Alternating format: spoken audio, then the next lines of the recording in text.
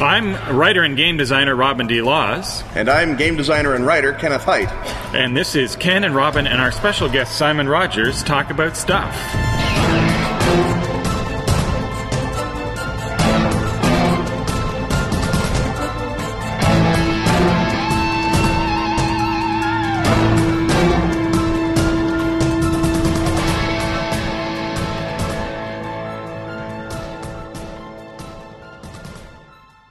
We average 9 new titles a day. That's over 60 a week. And we've got well over 15,000 RPG titles online right now. DriveThruRPG, the one true source for RPGs.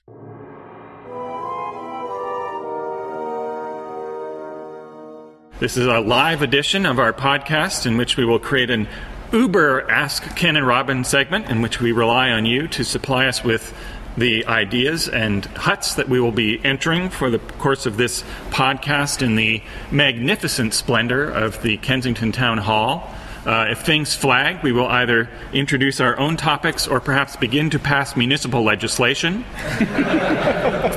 I have some ideas on how the water system ought to be run here in Kensington, so perhaps we can get into those in greater detail.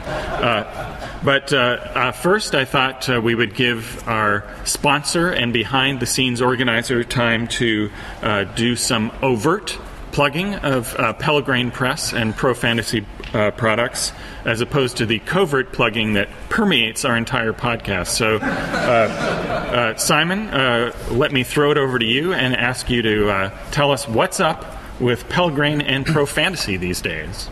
Well, other than sponsoring an award-winning podcast. A Golden Geek Award-winning podcast. Please let me speak.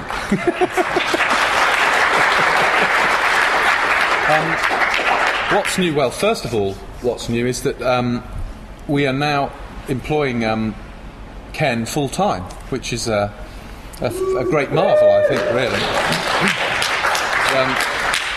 There's not really enough Ken to go round, and it's nice that I've got all the Ken to go round via Pelgrane. As far as new stuff coming out is concerned, we've got 13th Age, which is Rob Hainsou and Jonathan Tweet's amazing fantasy game, which will be coming out in March next year. The final version is written and is available for pre-orderers. We've got tons of Mythos stuff now that Ken is working full-time, and also Robin is working on a Dreamland supplement against my better judgment. Born here at this very event last year, yes, where some clever person who wasn't even planted in the audience asked if there would be a Dreamland segment, and I just happen to have the perfect concept, despite Simon's inexplicable loathing of the Dreamlands. Put it this way, I want to play it, so that's probably a good sign. And as far as Pro Fantasy is concerned, the main thing that's happened over the past year is just the extraordinary increase in output from our map makers, our customers, and the extraordinary increase in quality of them. I'm startled by it, really. Every month we produce a new map making style, and people are just making amazing use of them to create really, really beautiful maps. And so next year we're doing an update to Perspectives called Perspectives 3 with beautiful artwork, a new version of Character Artist. And what is Perspectives? It's for producing 3D isometric views of dungeons and floor plans. There's a lovely map down on the trade stand if people want to have a look at it. And that's a small selection of stuff that we will be doing. So at this point, we will segue into the Uber Ask Ken and Robin segment. So the question is, with what degree of laser-eyed precision are we monitoring Call of Cthulhu 7? And to what extent are we planning to rip them off and or castigate them, as seen in 2nd edition Trail of Cthulhu? And at the Pelgrane Summit held yesterday, there was much talk of 2nd edition Trail of Cthulhu. Ken, perhaps you can enlighten us. I begin this as a consummate fan of Sandy Peterson's first draft, not even so much the first edition of Call of Cthulhu, which by itself is the greatest role-playing game ever published, but Sandy's first draft of the first edition of Call of Cthulhu, which was never published and is therefore the greatest role-playing game never published. To the extent that I could, in Trail, I attempted to make it possible to play as closely as one could to Sandy's original vision. So I pay attention to the Call of Cthulhu 7th development in the same way that I've paid attention to the development of Call of Cthulhu for virtually my entire role-playing life. Since I started with D&D before there was Call of Cthulhu, but the instant Call of Cthulhu came out, I never looked back. So my concern with 7th edition CFC is more my concern as a Call of Cthulhu fanboy and less my concern as a Trail of Cthulhu designer. I'm gratified to see that they've taken on board some of the things that Robin has signposted in terms of scenario design. I'm interested in some of the things that they're doing, and less interested in others of the things they're doing as a player of Call of Cthulhu. As the designer of Trail of Cthulhu, I think we have basically left the main body of Chaosium design tradition, and we're carrying in our rule set what I considered at the time I wrote Trail of Cthulhu First Edition to be the core quality features of Sandy's design. So what Paul and Mike are doing is going to, I'm sure, be terrific, but it's not really relevant to Trail anymore. So in terms of Trail of Cthulhu Second, it's not going to be a response to Call of Cthulhu 7th. It's more going to be a response to Ashen Stars and Night's Black Agents and all of the other Gumshoe play and Gumshoe experience that has developed since 2008 or whenever it was that we did Trail the first time. And we've got years and years and years of lived experience of how to play Trail of Cthulhu now. We know more about designing Gumshoe than we did back then. So to the extent Trail Second is a response to anything, it's going to be a response to Ashen Stars and to Night's Black Agents. And so in that sense, it's going to incorporate some lessons learned from those design experiences and lessons learned as far as how to present Gumshoe to both new and experienced Gumshoe players. I think we're going to have a chance to sort of make it less an ambassador product in the sense of helping people over the step of playing Gumshoe and more a integrated play Cthulhu the Gumshoe way product. So I think that's really more our goal with Trail Second. There's obviously, specific, things that anyone could predict, like we're going to take the magic system that I came up with too late to be in the core book, and it had to be in Rough Magics, and that's now going to be the magic system in Trail Second. There are various things that I'm eager to try just experimentally in terms of presenting the mythos that Simon will either, step on my neck or encourage me to do, depending on word count and time or both. Constraints, or both. And now that you're his full-time employee, he has so much more leverage over you. Absolutely, yes. I'm sure that he is even now waiting to find the limits of his power over me. That makes me sound like Rasputin. But Rasputin was unkillable, Simon. Yes. And eerily charismatic. I can die here in front of you if you like. It won't be a problem. Simon has suggested that he would like a segment called Simon rebuts all of the things said about Simon in previous episodes of the podcast. So we could get to that as well later. That would be Simon reads out a pre-prepared statement. Yes. I thought it was Simon responds ineffectually. I'm so confused as to what the title of this segment is. Well, the ineffectually is taken as read. Yeah. Next question. The question was, what would I do differently were I to design Feng Shui now? Feng Shui historically was based on a rule set that was originally developed by Jose Garcia for a game called Nexus: The Infinite City, which I then took and adapted and streamlined to a style of action movie role-playing. And it is basically a traditionally structured rule set that then was considered groundbreaking, mostly for the advice that it gives you on how to break away from then dominant strains of role-playing thought. So, for example, it tells you that you can let players specify what's in the room where the fight is taking place so they can take those objects and hit each other with them.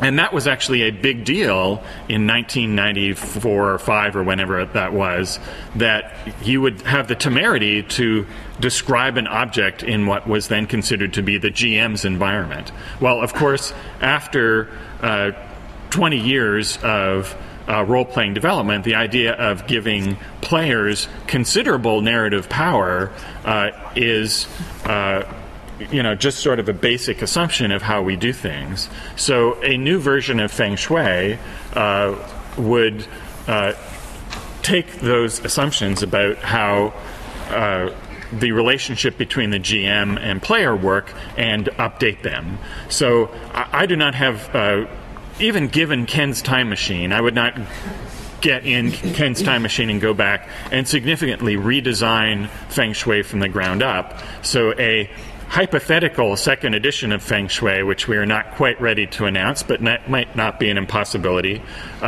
would leave in place that rule structure, but I hear it. Kobolds are attempting to break into Kensington Town Hall. Right. But for that's right. It's that monkey. Yes. Well, I hope they're first edition kobolds because they're easier to kill. Yeah.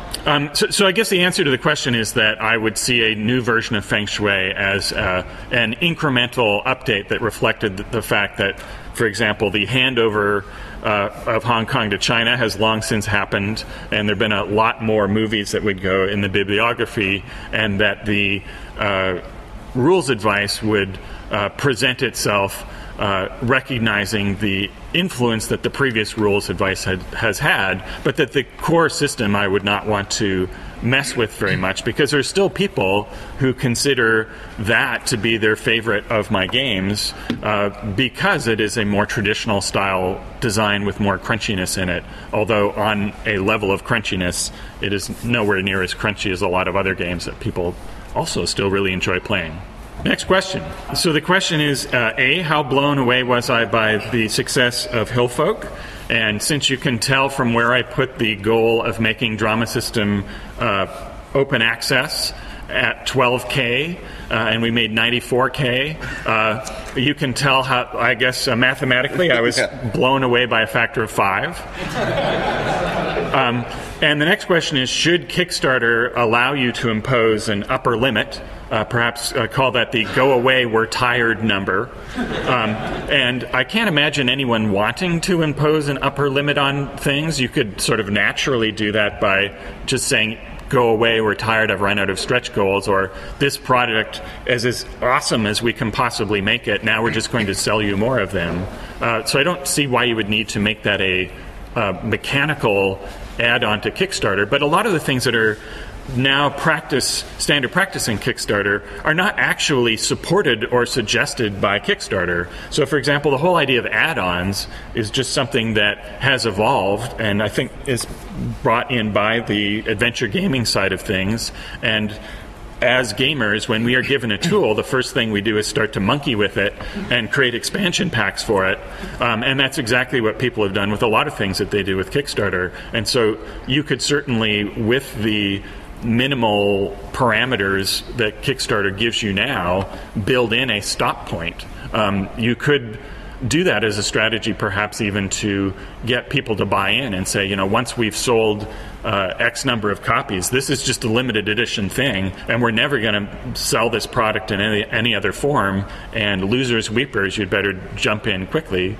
I can't quite imagine a business model from which that product would make sense. Well, you get a similar effect with something like Greg's ransoming, where he would do a thing where Greg Stolze, who writes ransoming. A lot of interesting fiction and is a Stone Skin Press contributor. Yes, and he does a thing where, and he used to do it before there was Kickstarter. If he makes a certain amount of money, he gives the product away for free, and I think he does that still on some of his Kickstarters. That once it reaches a certain ceiling, he's going to put it up on his website, and that's sort of the stretch goal. And I guess that's sort of a self-fulfilling version of what you're talking about, the stop giving me money. I don't believe in stop giving me money. I think that seems like it's against the point of giving in money. It's positively un-American, certainly. Right, yeah. My feeling about it is, if you're doing a product that is scalable, like a book or a piece of software, I can't think of any reason why you shouldn't keep offering it to people while they still want it. Because the way that you would have a limit is that people no longer want it or the Kickstarter's finished. So it would seem bizarre and counterproductive to put a limit on something like that. If it was, say, I don't know, you were refurbishing a restaurant or you were producing a single item of some kind, a sculpture, then yes, you could add an upper limit, but it seems like a self-correcting problem, really. I mean, if you had a Kickstarter to exhume the grave of Jimmy Savile, presumably there would be a point at which he was fully exhumed, and you could exhume him no further. And you couldn't really add on hit him with a shovel again or whatever. There's only so many times you can hit his remains with a shovel before they're no longer remnant. Next question. So this is a question about digital tools that are available in gaming. Which ones work and which ones don't work and need to be re-envisioned? I'll start by saying that we use very little in the way of digital tools in our gaming. One of my players uploads campaign descriptions and things like that to Obsidian Portal, which is a website that basically allows you to track a campaign and provide a central repository for all the GM handouts and character backstory and character diaries and everything else. And that seems to work pretty well for us. I'm sure that, like any interface, it could be made smoother or whatever, but it gives value as far as I'm concerned. I don't play on Inferno or D20 Tabletop or any of those other sort of virtual game tables, but they seem to get good responses from some people. I know that others of my friends say really great things about Google Plus Hangouts as a way to run games, and I believe there's a Knights Black Agents Google Plus Hangout game that you can find on YouTube that someone uploaded all of, and I have not yet had even I, the creator of the game, have not yet had the time really to watch an entire recorded version of my game being played. But I think that it certainly seems to be a really functional way to run a game. People do that a great deal.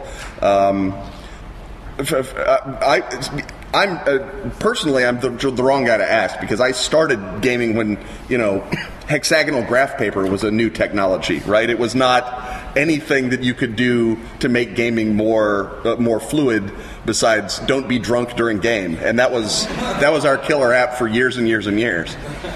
Yeah, don't ask Ken to scan a document. One of the tools that I think we'll see more in the future is we will see more apps for tablets as tablets become cheaper and therefore ubiquitous. And ultimately, what I would love to see are apps that take the scut work out of traditional side role-playing game rules. Something like a drama system or even Gumshoe, you don't really need a lot of online tools unless you're actually playing with people online that you're physically distant from. And in that case, you need all of the things that an online tool basically becomes a substitute for things that you would do normally in meat space. So, you would need some way of moving tokens around in Drama System or keeping track of the point spends in Gumshoe. But really what I would love to see happen eventually, and there are people sort of working on this, but I think they're working on first on the tablet level platform allowing you to play long distance with each other, are things that mechanize the rules processes for resolution systems. So you could have a complicated combat system that takes all of the figuring out of it, where the app does the figuring, and you are just focused now on making the choices. So you could hit your fight defensively button, fight aggressively button, your outmaneuver button, and hit tactics, and let the app do all of the mathematics and crunching, and it would be interlinked with everybody else's version of the app, so that all of the mathiness would be something that you could either ignore, or if you love playing with the numbers part of it, that you would fiddle with before and after sessions to tune your character's abilities. But during play, you would never even necessarily be rolling a die. You would just be hitting a button, and it would tell you what happened. Now, for a lot of people, that is a terrifying anathema because they love the physical contact of rolling their dice. They want to be able to interface with the mathiness thing on the fly, but I can envision a next generation of gamers who will look on the idea that you are rolling a die at the game table and ticking things off on your character sheet as being as quaint and weird a story of technological innovation as the people who typed in basic programs from magazines in order to make them run. Or the way that if you have a situation in which the DM can program an encounter that's balanced for his characters, things like that, where it's a lot of interrelated numbers. The computer will sort of provide you with a series of options. You can add, 2 more kobolds to this before it breaks, or 1 more dragonlet, or whatever it is. Something like that would be tremendously helpful. When I ran 3rd edition Dungeons and Dragons, it nearly broke me because I'm no longer 15 with an infinite ability to soak up game mechanics. And it's not that 3rd edition was a bad game, it's a terrific game, but it was just more game than I had the time to play at that point. And something that would have just, you hit a button, you type in, I want orcs and I want Salwagin and I want this and I want that, and it spits out, 15 different encounters. That would have been a godsend to me as a GM.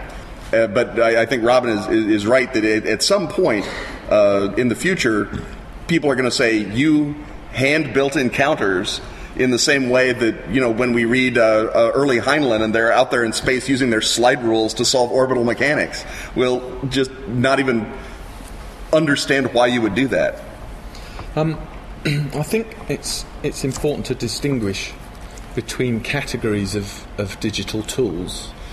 For example, almost everybody now is bringing digital technology to the table in one form or another. For example, running Night's Black Agents with an iPad on the table with Google Maps open to be able to zoom down onto rooftops. So characters, you could actually imagine them jumping down into wells and from roof to roof.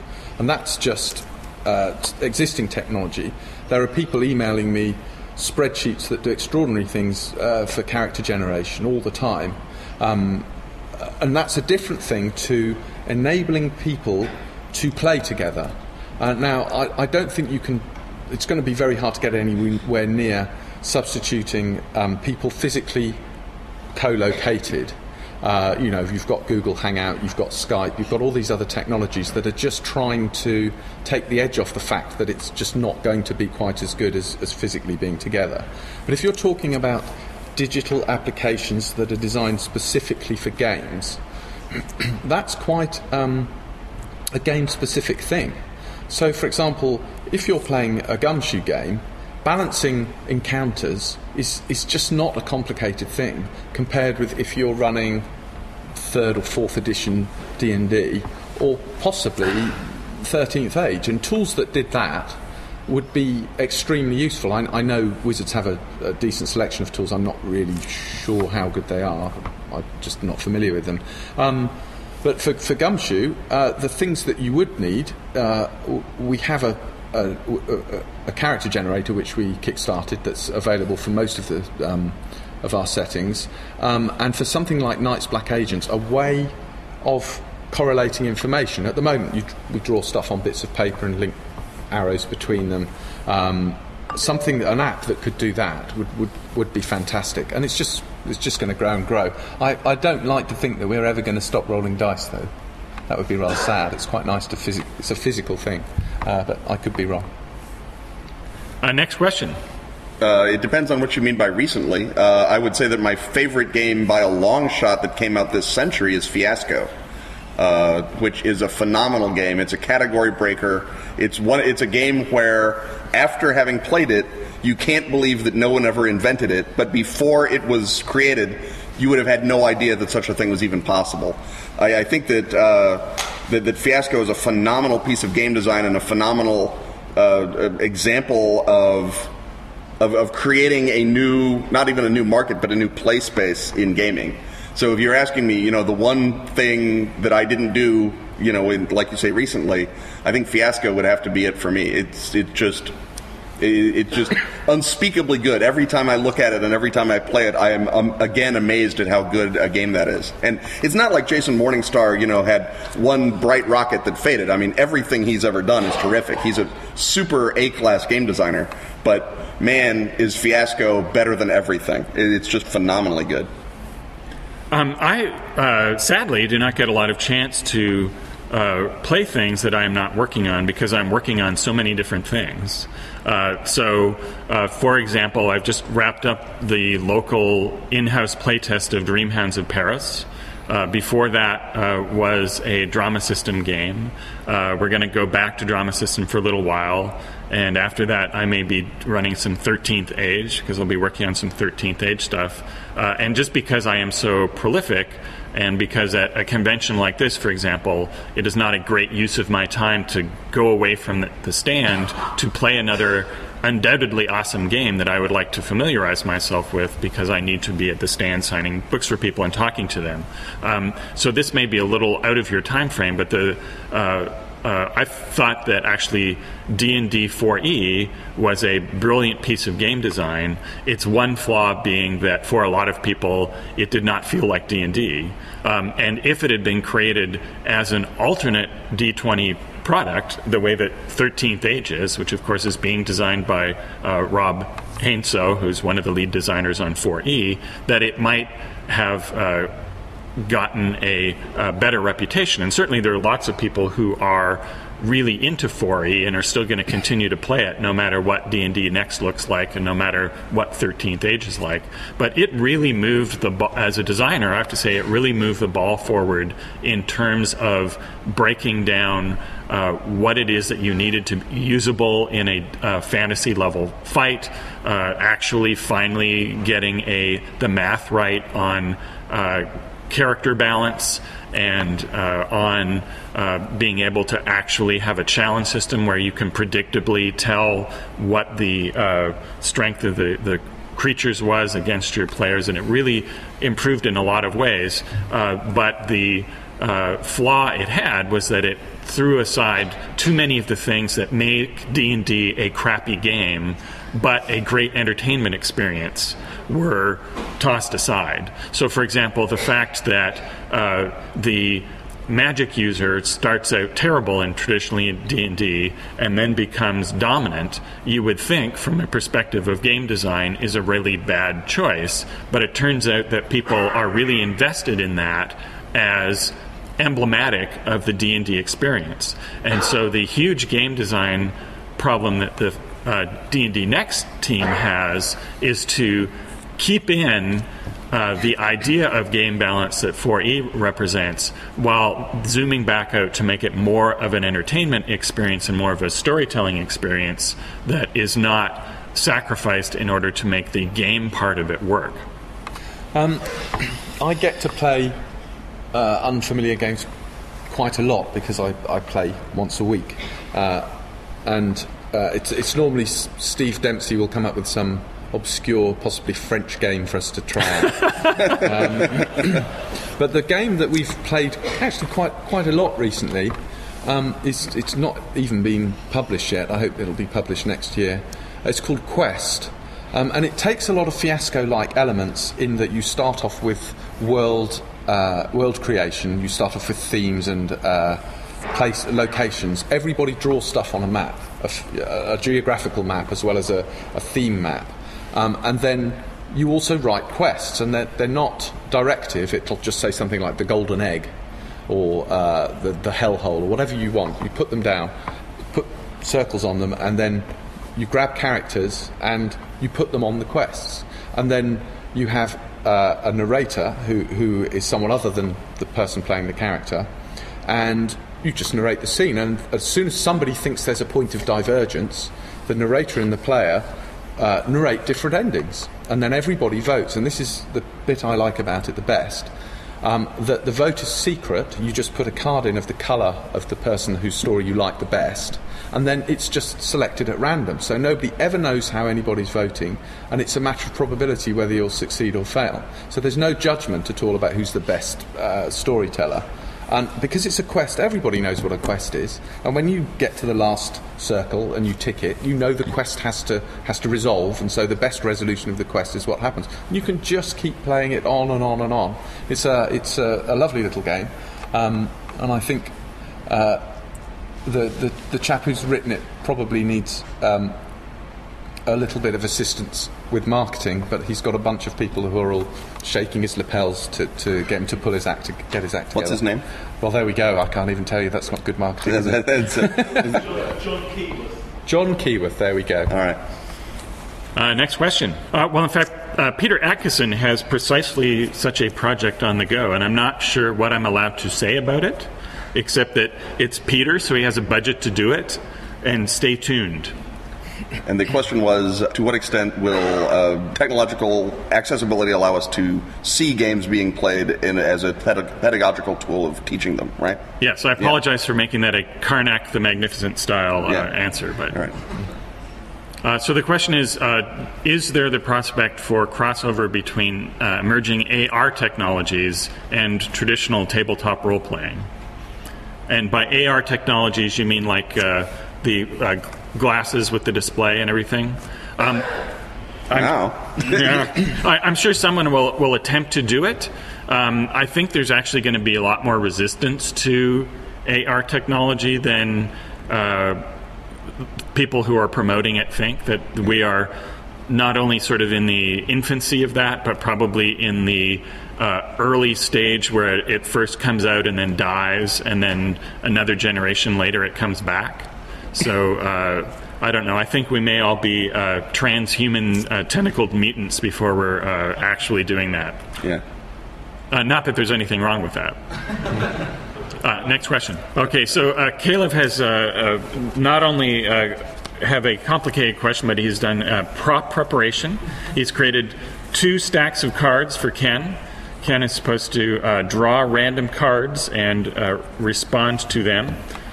So Ken, everyone at home, envision cards being drawn from 2 stacks of mini index cards. Many, many, many index cards. It's not little stacks, by the way. These are, as you can see at home, they're very big. They're James Lipton style stacks of cards. Right, yes. So from the deck labeled Nerd, I turn up the Spanish Inquisition. And from the deck labeled... I'm very surprised to see that come up. Yes.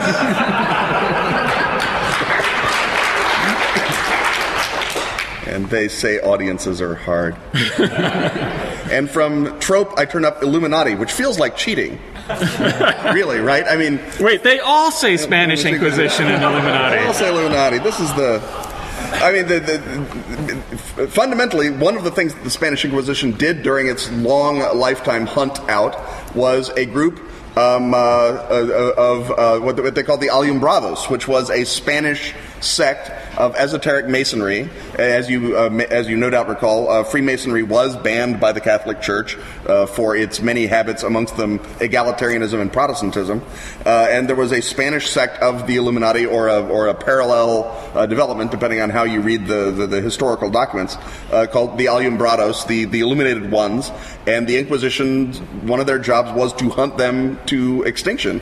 And so it's not even nerd troping. This is just slightly esoteric history. So on that grounds, I'm going to take these and discard them and draw again. Be gone, cards, be gone. Samurai from Nerd.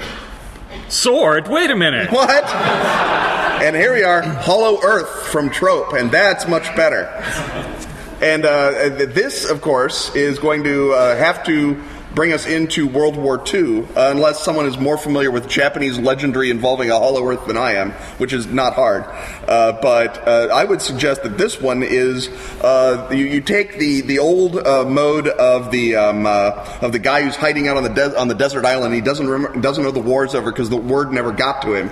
Well, obviously what happened is there was and this is actually historically true, there was a Japanese spy who went to Tibet around 1901, 1902, and he may or may not have been connected with the mystical Black Ocean Society, which was a group that believed that Japan had a divine right to conquer everything on the shores of the Black Ocean, the Pacific. But what we understand is that the esoteric meaning of the Black Ocean is the ocean on the inside of the Earth, right? The ocean where there is no sun visible, and so it is the Black Ocean.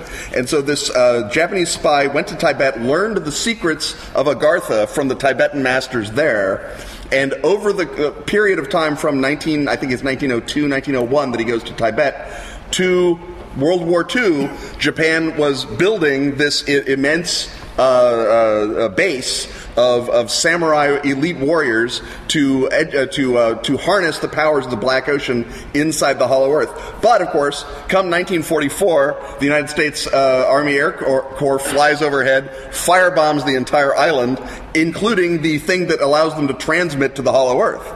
So these guys are cut completely off. The last thing they hear is everything's going great. We just took Burma back from the British. The emperor will reign 1,000 years. The craven Americans are having themselves cut to pieces on Tarawa and Iwo Jima. There's not a chance in hell that the home islands will be threatened. We're winning in China. Oh, gotta go. Something up in the sky. Click. So the samurai have been there in the Hollow Earth since 1944, just building up and waiting for the word to come down, that it's their time to come sort of storming out and take over the world, which has been basically turned into a giant co-prosperity sphere by the Black Ocean Society, by the Genyosha on the surface. Well, at X point in history for your campaign, someone, the vast amount of random crap being broadcast over the various electromagnetic networks by the internet, those things that just randomly accumulate content and then put it into Google to fool you into clicking on it so you can buy Viagra or whatever.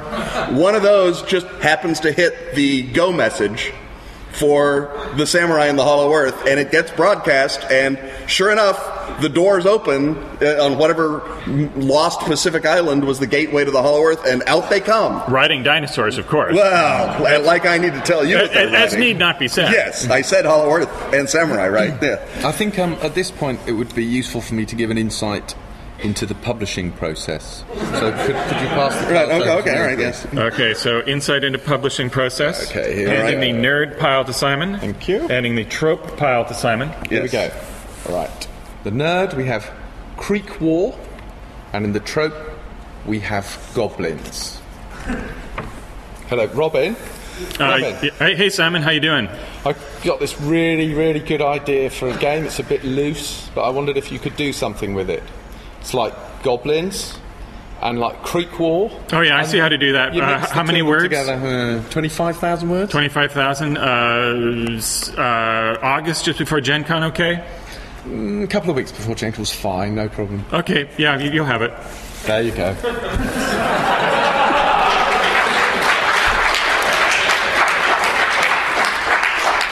Although I would like to compliment Simon on having actually drawn the premise of Owlhoot Creek and then not plugging it. That was amazing to me. That's more amazing than any Hollow Earth Samurai you make.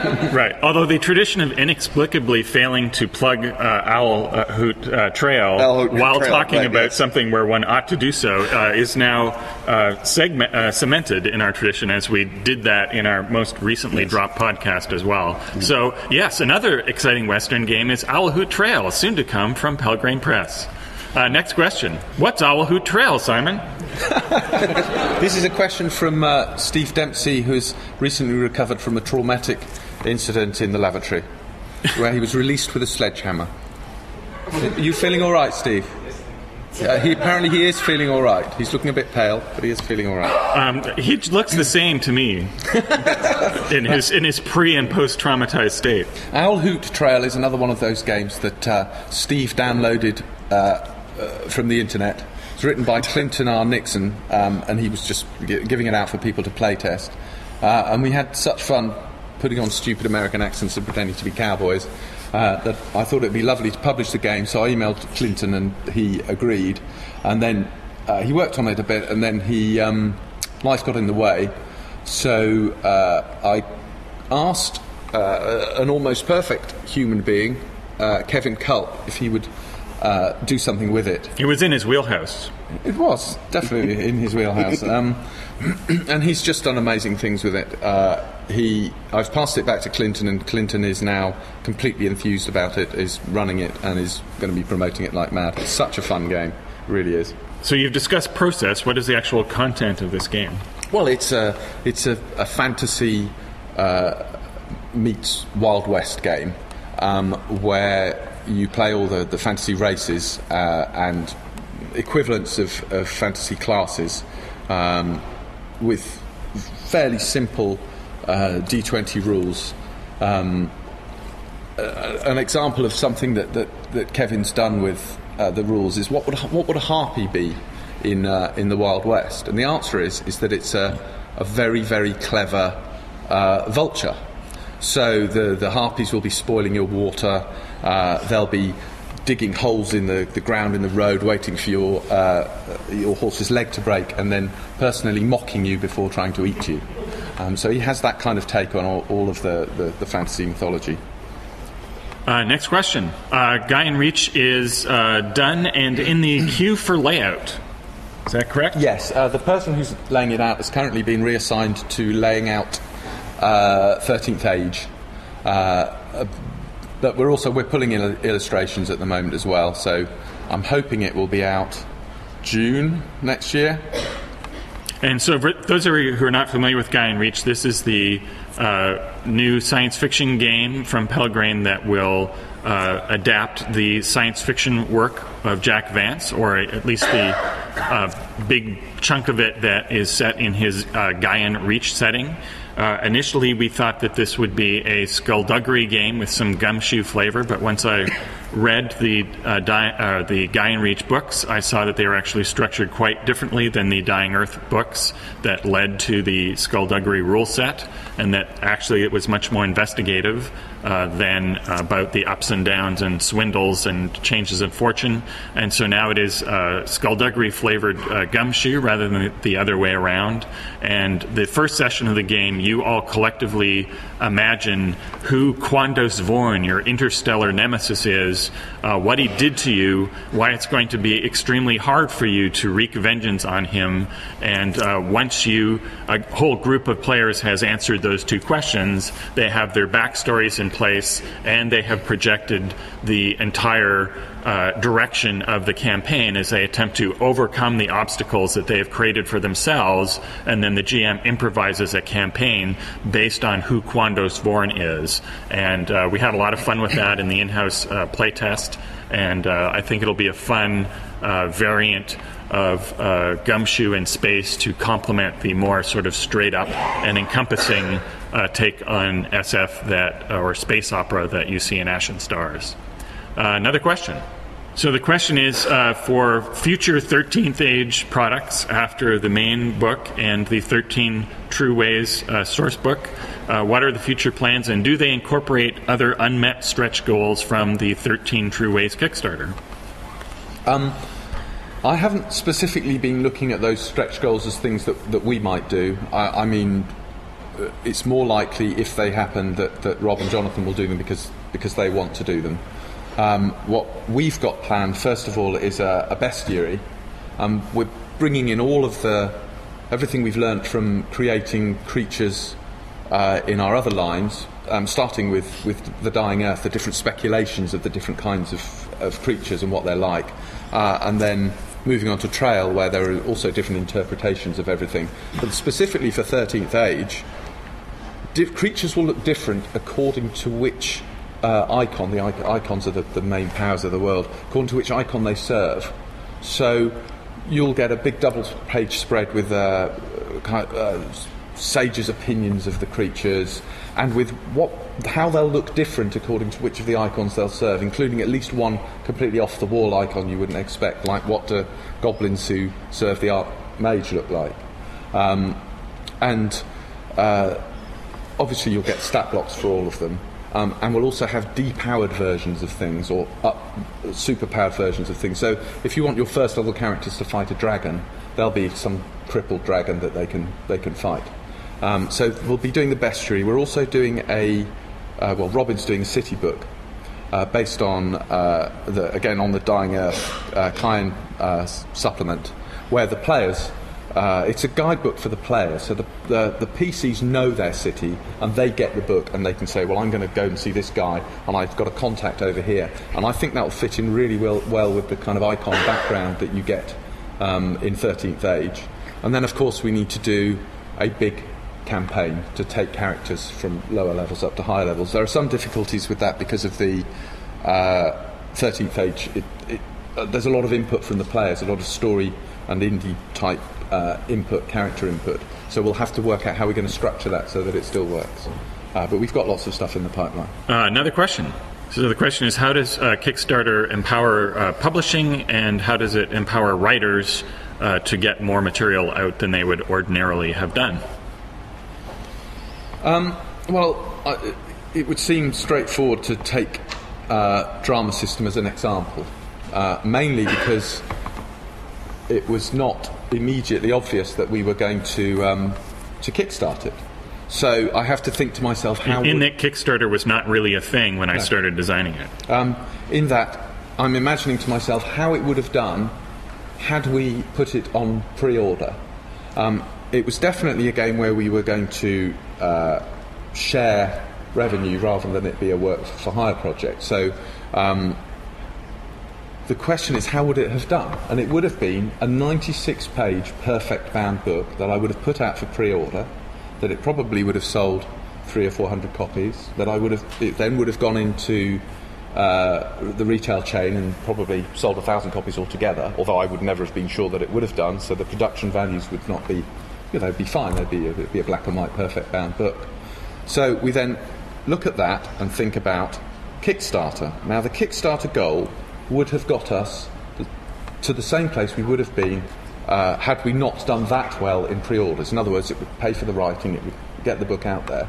So in the case of our Kickstarter, at least, it's patently obvious what that has done both for the writer and for the publisher, which is that what they're getting is 2 full-colour hardback books with series pictures from 64 different authors, with stretch goals that included an open license version of both Gumshoe and of Drama System itself.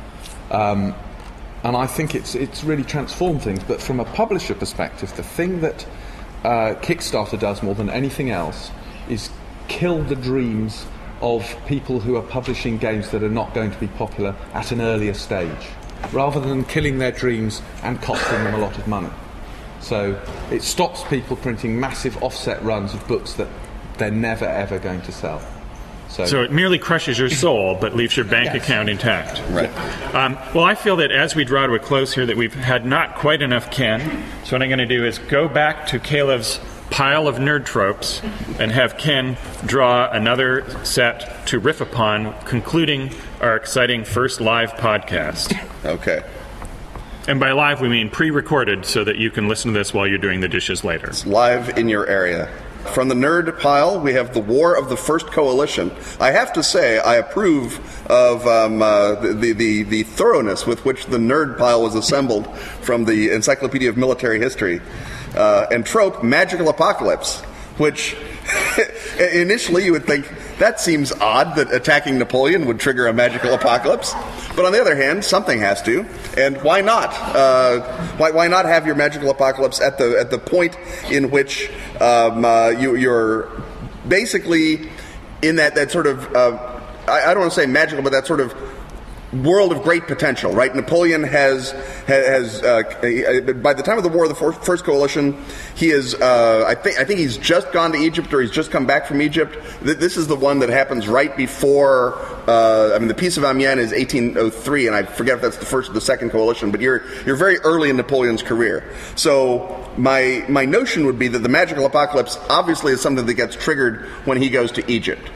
Right, you have this the war of all the Allied countries against the French Revolution, and Napoleon goes to Egypt not as a ridiculous example of his complete inability to understand strategic logistics, but as a means of changing the board, right? He's looked at the way that the powers are aligned against France. He's like, okay, we are in France in the Revolution. We are recreating religion. We are recreating time itself. We've begun at year zero, and so I am going to go to Egypt, and using the powers of my savants that I have assembled, I am going to literally start recreating the world.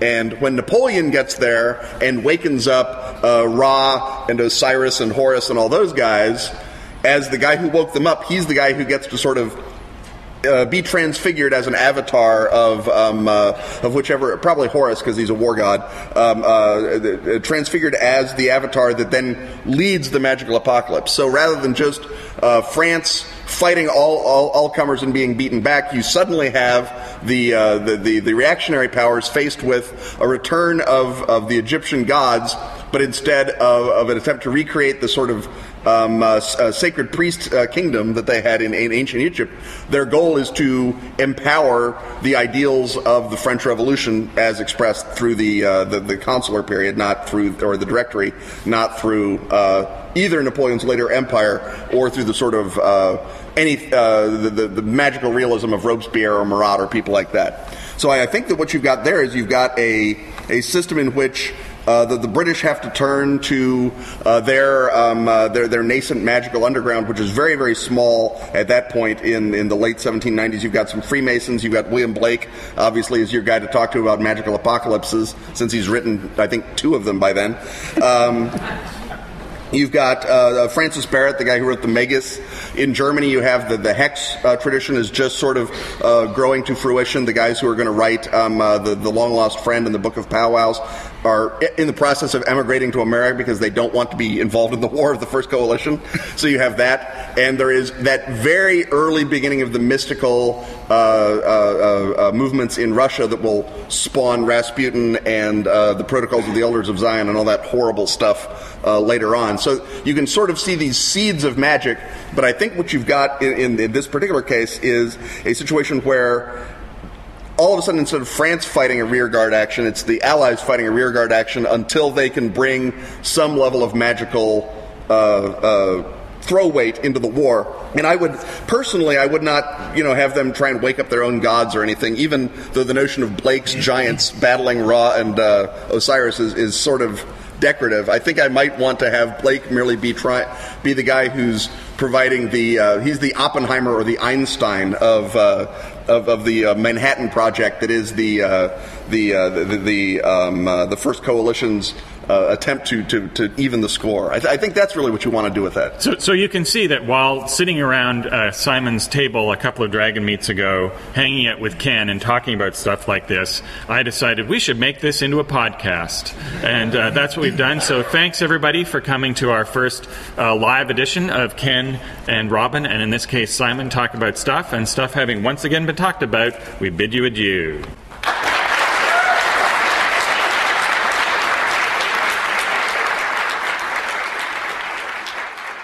So that was our very first live edition of Ken and Robin Talk About Stuff from Dragon Meet 2012. Just before we close out, I'd like to clarify something that I said on the fly during the discussion, which was I made it seem as if I think that only Rob Heinsoe is a designer of 13th Age, when of course his partner in crime and design on that project is Jonathan Tweet. And I should clarify that the War of the First Coalition in actual history ended in 1797, and Napoleon's expedition to Egypt, which I made the sort of center post of my nerd-troping card trick, is actually the beginning of the War of the Second Coalition. So if you are scoring at home, I was either wrong or I was anticipatorily right. And I think we both know what the correct answer to that is. It need not be said. So, stuff having once again been talked about, it's time to thank our sponsors. Drive-Thru RPG. Dork Tower. Pro Fantasy Software. And Pelgrane Press. Music, as always, is by James Semple. Find our website, kenandrobintalkaboutstuff.com, where you may give us all your oysters. Or subscribe to the podcast on iTunes. On Twitter, he's at Kenneth Haidt. And he's at Robin D. Laws. See you next time, and once again, we will talk about stuff.